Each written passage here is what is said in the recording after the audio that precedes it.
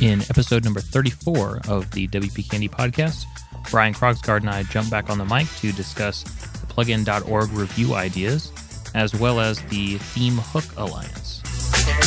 I'm your host, Ryan Immel. This is the WPCandy podcast. First up, Brian and I discuss the idea of reviewing plugins that are submitted to WordPress.org. So, plugin.org reviews. Lots of activity in the past, week and a half now, I guess? Yep. .org plugins.wordpress.com is kind of where that's been going on. And it started all based on, well, it's been going on for a long time. I'm glad you brought that up in the WP Late Night last week. Mm-hmm. It's a discussion of like, hey, we need to do something about the repositories that have gone on. But Jake Goldman from 10up kind of got a discussion going on Twitter about, making it actionable. And a whole bunch of people responded, including myself, and it turned into a Google Hangout. Mm-hmm. And so what was that? Last Friday, maybe? Anyway, last week, there was a Google Hangout, and there were about 10 of us in there, and it was led by Otto. And I think Otto and Shane and Jake and a guy named Patrick and Eric Hitter and a few other people, we were all in there and just kind of brainstorming about some of the things that people would like to see improved. Have you gotten caught up on the conversation? I feel like I'm perpetually behind on the conversation because every time I check the blog, there's like 50 new updates because the discussion's happening fairly rapidly. But I feel like I'm pretty well caught up on a lot of the big ideas. I was there for about half of the Google Hangout that you mentioned, and I've read through most of the discussion on the P2. I see it was talked about a lot at WordCamp Portland, which of course I was at Grand Rapids, so missed that, and I don't know if any of it was covered during their live streaming or anything like that, but it sounded like it was brought up, and Matt talked about it during his keynote there, or his Matt note, as they would call it. So there's probably little details here and there, but I feel like I'm pretty well caught up enough to discuss it. Well, why don't we just kind of start with I tried to, toward the end of the conversation, because it was going for a while, I tried to break it down to three things that we really talked about.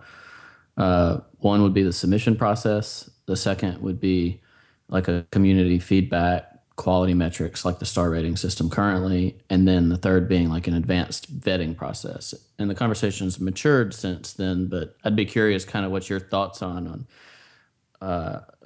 what are your thoughts on priority, and what do you think is important? Because I had a lot to say during the chat. So, So what was the first one again? Submission guidelines? Yeah, just the submission process. So okay. As one of the things that discussed, I tried to break the conversation down into those three areas that we were talking about improving. Mm-hmm. I think that my tendency is to lean towards the community feedback, and I think when that is improved, the other ones become not only community feedback, but community involvement with plugins on .org. I think if that were to hit a peak, then the others would be less important or less necessary. Vetting, I think, is a nice idea, but would fall completely apart in practice. And the submission process would be like actually awesome to have, maybe even in terms of like a plugin developer handbook or something. So that's sort of my like sky high view of the three. I think the most interesting stuff that I've read idea-wise has revolved around user and developer feedback of plugins in the form of more Amazon-style reviews, which I know is kind of what Matt would like to do, I think. But also in terms of contributing more to plugins, that when you review it, you find that there are things that you could recommend. Some easier process for submitting patches to plugins. Whereas right now you have to basically email those to people. Right. It's not very elegant. And I think if those things happen, I think 2 is where I'm most excited. What about you? I'm a little more optimistic about the vetting thing than you are. Okay. But I agree with you completely on number 1. I think there's some very actionable items there, like some of the scans. Like if you install the developer plugin, we should be able to run that maybe automatically on plugins, and authors should be able to pass that process of what warnings and what you would see from the developer plugin. Number 1 makes sense to everybody, I think. Number two, I think, is the most realistic thing that we can do. Uh, I would kind of, I'd say everybody's kind of leaning towards, to some degree, GitHubify slash Stack Exchangeify the repository in different ways, whether it's socially vetting plugins with upvotes or ratings or Amazon style reviews, which is probably my favorite Hmm. idea because I think then people have an opportunity to review and people have an opportunity to say, hey, this is a good review. I think what would be important in that is actually something BuddyPress does, which Paul Gibbs pointed out to me, is someone can make that review and a discussion can follow that review. So if it's a bad review or whatever, the developer has an opportunity to, kind of work things out. So I think number two is where the most action can happen. And I'm really excited to see what can go on and how it can integrate with what they've already done with favorites. And Hmm. I think that's the space to watch. As far as number three, I think it's totally possible. I would love to see something happen on .org where, even if it's the top 100 plugins as they've been downloaded in the past year or something, or in use or whatever Sure. we can come up with, I'd love to see some attention get put forward on those plugins because there's some really popular plugins that could, Hmm. that could well, you use a good review. Well, okay. Or are you gonna? Do you think that some of that review, particularly like promoted reviews, will kind of happen organically, assuming that the community feedback is in place? Like for instance, Jay Goldman, who brought up the discussion, if he reviewed any plugin, even if it wasn't the top 100 plugin, no doubt his review would get voted up and become sort of the de facto review, just like on Amazon. There's like these are high rated reviews, like the actual rating of reviews themselves would sort of become kind of like a vetted review of that because you'd see that .org person's name and profile attached to it. That would carry a lot of weight. You know, maybe. I mean, Um, yeah, sort of. I think that part of the issue is still getting to that point. Like somebody has to see those reviews. right. Part of the vetting process that I would be excited, the thing I'd be most excited about with the vetting process is having a place to guide non-developers to find plugins that work. And I think search alone is tough because it's pretty difficult right now in the regular repository. Right.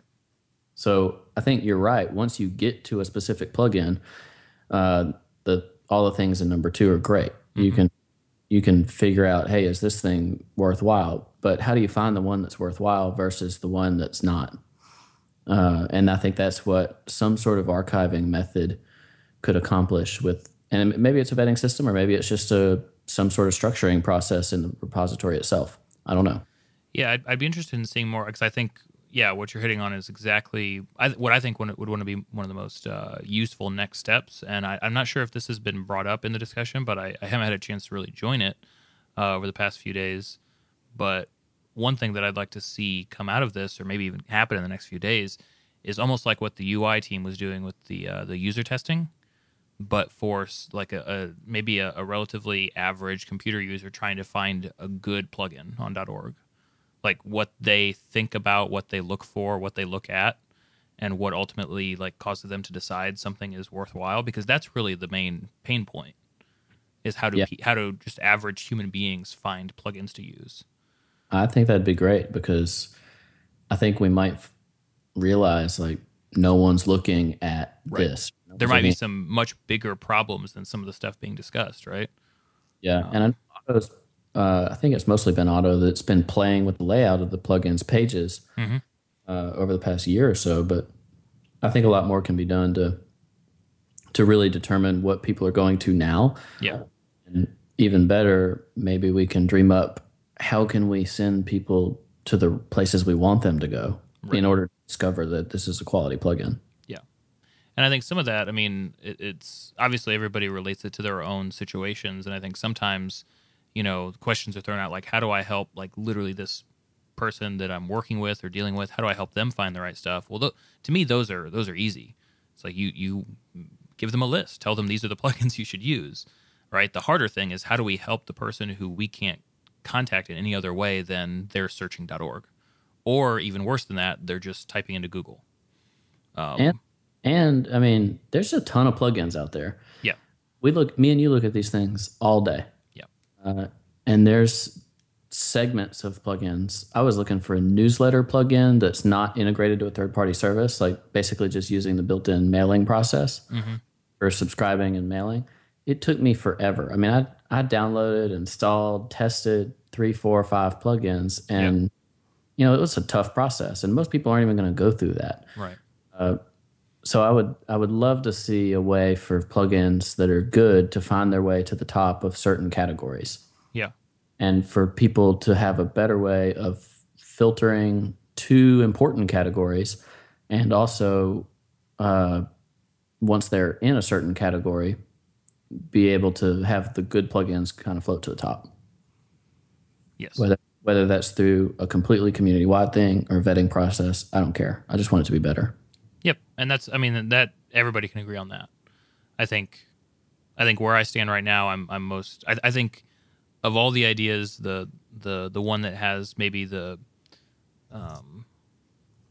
best ratio of work or changes to possible like output on the other side is the community feedback alterations, like whatever can be tweaked to allow the mass community to like work on this effort together. I think that's the sweet spot, is changing those things, because then everybody's working on it. Everybody's helping in their own way, and I think people are ready to do that. I think enough people want to do that, that kind of stuff has a good chance of working. And maybe some of the vetting and like professional review stuff can be worked into that. Yeah, and I do think that that vetting process, and we're talking about that a little bit in the chat room right now. Uh, I do think that that vetting process will show up somewhere. It doesn't seem like it's going to be as feasible to do that on .org. It'll show up on a third party, and hopefully it does a good job. And that's why I Mm. like to see those types of things on .org if they can happen, or in the official place. Well, I think, And yeah, I mean .org is where the most impact happens, but I mean, like, it seems like there are some ideas which might fall outside of the scope of what .org is going to do, but that doesn't mean they shouldn't be done. Sometimes like it's actually because it's easier to iterate on some of these ideas if they're outside of the .org system, because you can put it together, and if it breaks or doesn't work or whatever, it's not being shown to tens of millions of people and falling apart for them. yeah, Um, that's true.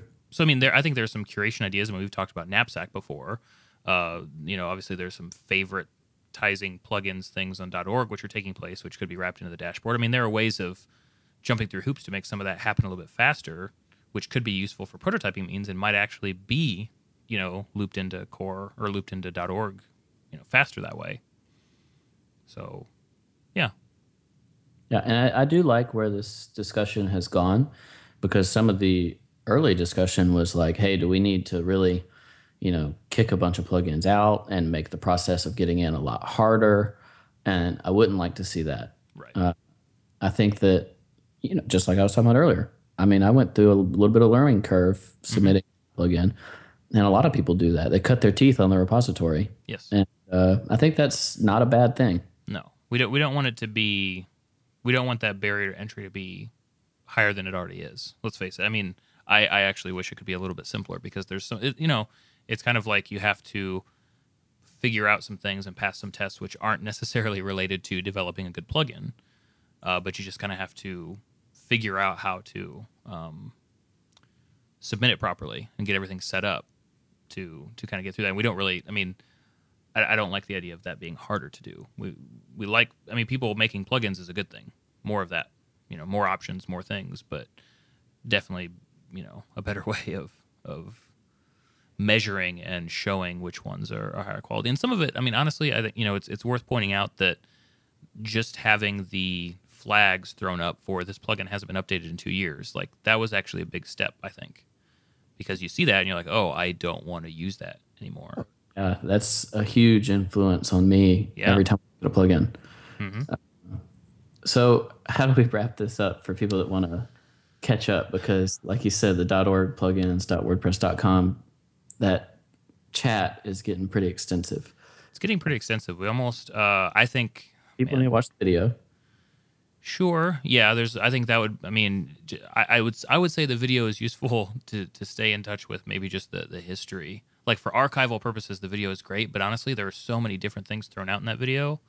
You can probably get a faster idea of everybody's opinions by skimming through the P2 entries, because there was a. I mean, like you said, it's tough to kind of draw together everybody, even just the two of us, to draw that into actionable steps is difficult.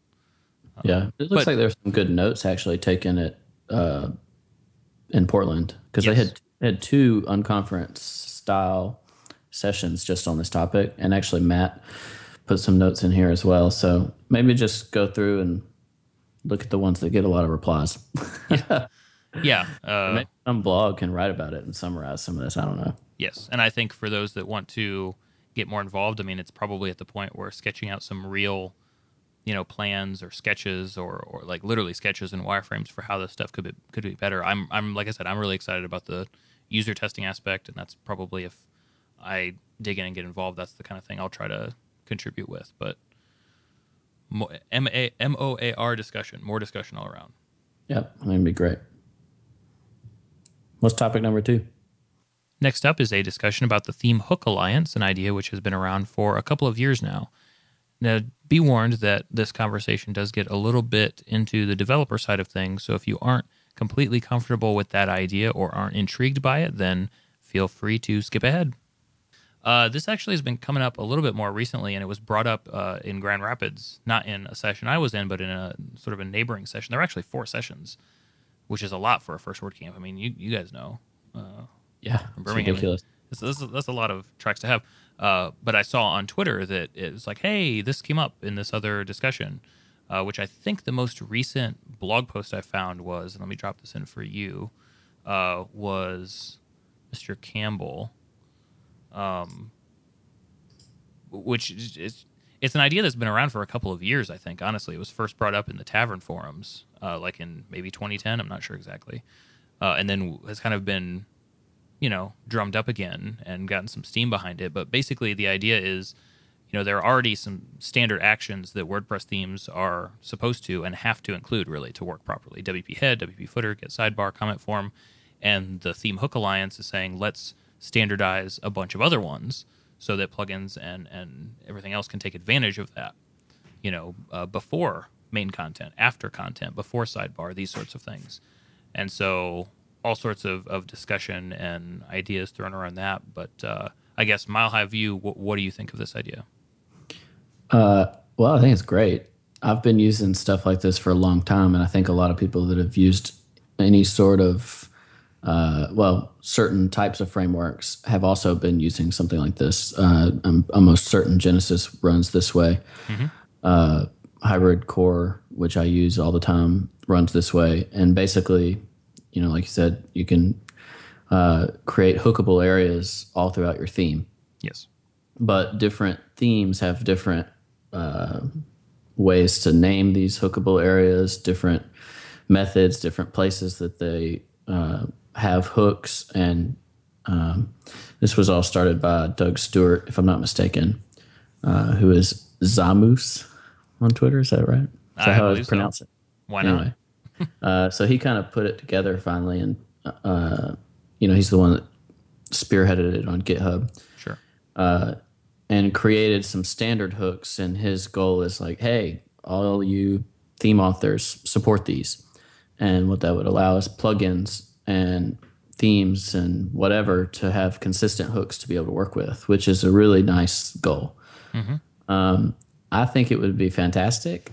I talked to 2 people, Michael Fields and Konstantin Kovshinin, at WordCamp San Francisco on the Dev Day for a long time about this, and mostly about like, where do y'all think these should go? What do you think they should be named? And when we were talking about it, the whole goal was actually to get some sort of ticket started for .org in some way to support these, maybe 2012 or maybe the next default theme somewhere down the road. But anyway, it seems to be picking up traction, which is really great.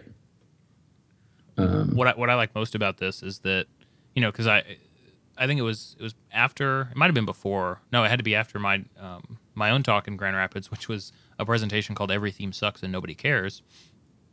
And one of the reasons I really like this idea is that it's a simple thing that developers can implement that would put the, I guess, onus on plugin developers to make things compatible, or at least give them the opportunity to make things compatible. Because honestly, like, it's nothing against theme developers, but there are a lot of, it's how we started, really. I mean, a beginning developer starts developing themes, and it's a tall order. I mean, I think you'd probably agree the gulf between learning to make a theme and making a great theme is sometimes pretty wide, or I think usually pretty wide. I've been making themes for a while, but I'm feeling really dumb pretty consistently as I make one viewable under a public eye. Fair enough. No, I think I like the idea that a theme can just be sort of expectant of other plugins or of other things like plugins, and this would be a quick way to get to that. It'd be great for plugins. The other thing that it would be great for, and basically almost every theme company will struggle from this, is their themes get hacked when someone can't do what they want. Yeah. And theme hooks just provide that much more flexibility so that someone doesn't have to hack their theme. Mm-hmm. They can have a custom plugin. They can do this from their child theme without overriding templates. There's a whole lot of ways that they can customize a parent theme way beyond what they could have done without hooks. Mm-hmm. And that's exactly why I use them in my everyday workflow, is because we customize stuff mostly from child themes at work, and it's extremely valuable for that. And to have standard hookable areas, I know both of us like the concept of creating plugins for specific themes, but you've created a couple for P2, I know. Mm-hmm. But now you can imagine, what if we can create plugins for this wide block of themes that support the Theme Hook Alliance? Well, I mean, think about the number of times that the one that I always go back to, because so many different people use it. It's a pretty common one, is the breadcrumb plugin. I think it's NavXD. Mm-hmm. A lot of people use that one. And anytime you use it, you know that, well, here's the installation process. Grab this, if function exists, then drop the stuff in and you go like edit your theme file to make it compatible. Well, that plugin, at least for those themes that, were following this Theme Hook Alliance sort of guidelines that they're putting together here, it could just work. And that's a really exciting idea for both theme and plugin developers, because that's one of the biggest issues, particularly with something. I mean, think about something as heavy as BuddyPress or BBPress. J-Trip was in my Every Theme Sucks and Nobody Cares talk and was saying, I think it applies more to extreme situations like his with BBPress and BuddyPress, but saying that it's a really difficult problem to solve, making themes compatible with, any number of plugins, especially those like that. But if you're not going to filter the content at the front or the back, or other areas that are commonly hookable, then you're going to struggle getting your plugin functionality into that theme. Right. It's that much more difficult. And what's also nice about this is it's not like your plugin can't work elsewise. Otherwise, it's you can check, is this installed? Yes. Work magically. Yes. If it's not installed, work with a little extra, effort. Yeah. And also frameworks like Hybrid Core, Genesis, and excuse me for not naming all the other ones that use hooks. They can basically create wrappers for these same things too, so that their hooks work, these hooks work. Yep. I mean, it could be as simple as, there could be a Theme Hook Alliance compatibility plugin that just would introduce support for a lot of that's the nice part about the theme frameworks that do include hooks, is that you could include compatibility for them. That's the great thing about it. And there's plugins that do this already. Yoast SEO plugin already does this. If I have breadcrumbs enabled in my theme through the framework, Yoast SEO plugin, if I enable breadcrumbs, he will automatically find and replace my breadcrumbs, because he supports the hooks that are there. Right. And that's not an impossible thing to do. And I can imagine this getting a lot of support really quickly, because I don't really see any negative side effects. It's not like it's an expensive thing to include in themes at all. No. It's just good. It's just good. It's just good. It helps. It helps plugins and child themes. Actually, that reminds me. Slight sidebar, but kind of related. Chip Bennett's presentation in Grand Rapids, he talked about making child theme friendly themes, and one of the things that he talked about, which I hadn't considered or seen this idea presented before, but seems really really cool. He talked about dropping or including a theme's theme options in a filter to allow them to be either set with new defaults, added to, or removed entirely in a child theme or plugin. That idea, as you might imagine, got me pretty damn excited. At the idea of, assuming that themes were doing that, you could say, well, just here's a plugin that just makes these options go away. Or in my child theme, I don't need any of those. Those are all gone. Really sort of cool ideas like that. Just it was like a crazy awesome theme compatibility day in Grand Rapids, like talking about these ideas again, and then Chip's ideas. Good stuff. It's just a matter of implementing them. It's just a matter of using them. Which in this case, different than the plugin reviews. This stuff, like you said, is pretty easy to implement. And I think the way that this catches steam is people just start including it in their themes and making their plugins support it. Yeah, absolutely. Hopefully we didn't lose a whole lot of people on this. This might be a little bit, one level deep, maybe. If someone didn't understand and they got to this point, congratulations. Yeah, way to go. If you want to learn more, basically you would include this with the add action functionality in WordPress. And I heard it was on Twitter. Somebody, Rarst retweeted it from somebody else. I have no idea where it came from, so I apologize to whoever created it. But if you imagine that you have a landscape, like a big field, like a farm or something, an action hook is like, what if you have that landscape and then you say, I want to put a cow on it? And your hook basically just says, okay, insert your cow here. Insert cow. Yeah. I like it. That is a action hook. That's exactly how they work. If you look in a core, it just says, if cow. Is cow available? No. Filter will replace your grass with pebbles. So we'll include the links in the show notes. It's on GitHub. There's some great blog posts and stuff to follow up. Basically, if you make themes, start including them. If you make plugins, start looking for them. Yeah? Yes? Absolutely. Good all around. That does it for episode 34 of the WPCandy podcast. Big thanks to Brian Krogsgaard for joining me on this week's episode. You can check us out, of course, at WPCandy.com and on iTunes. Please give us a favorable review. You can find all of the links that we talked about in the show notes on the blog. And, of course, you can also find the after show for this episode there as well. And we'll see you next week for episode 35.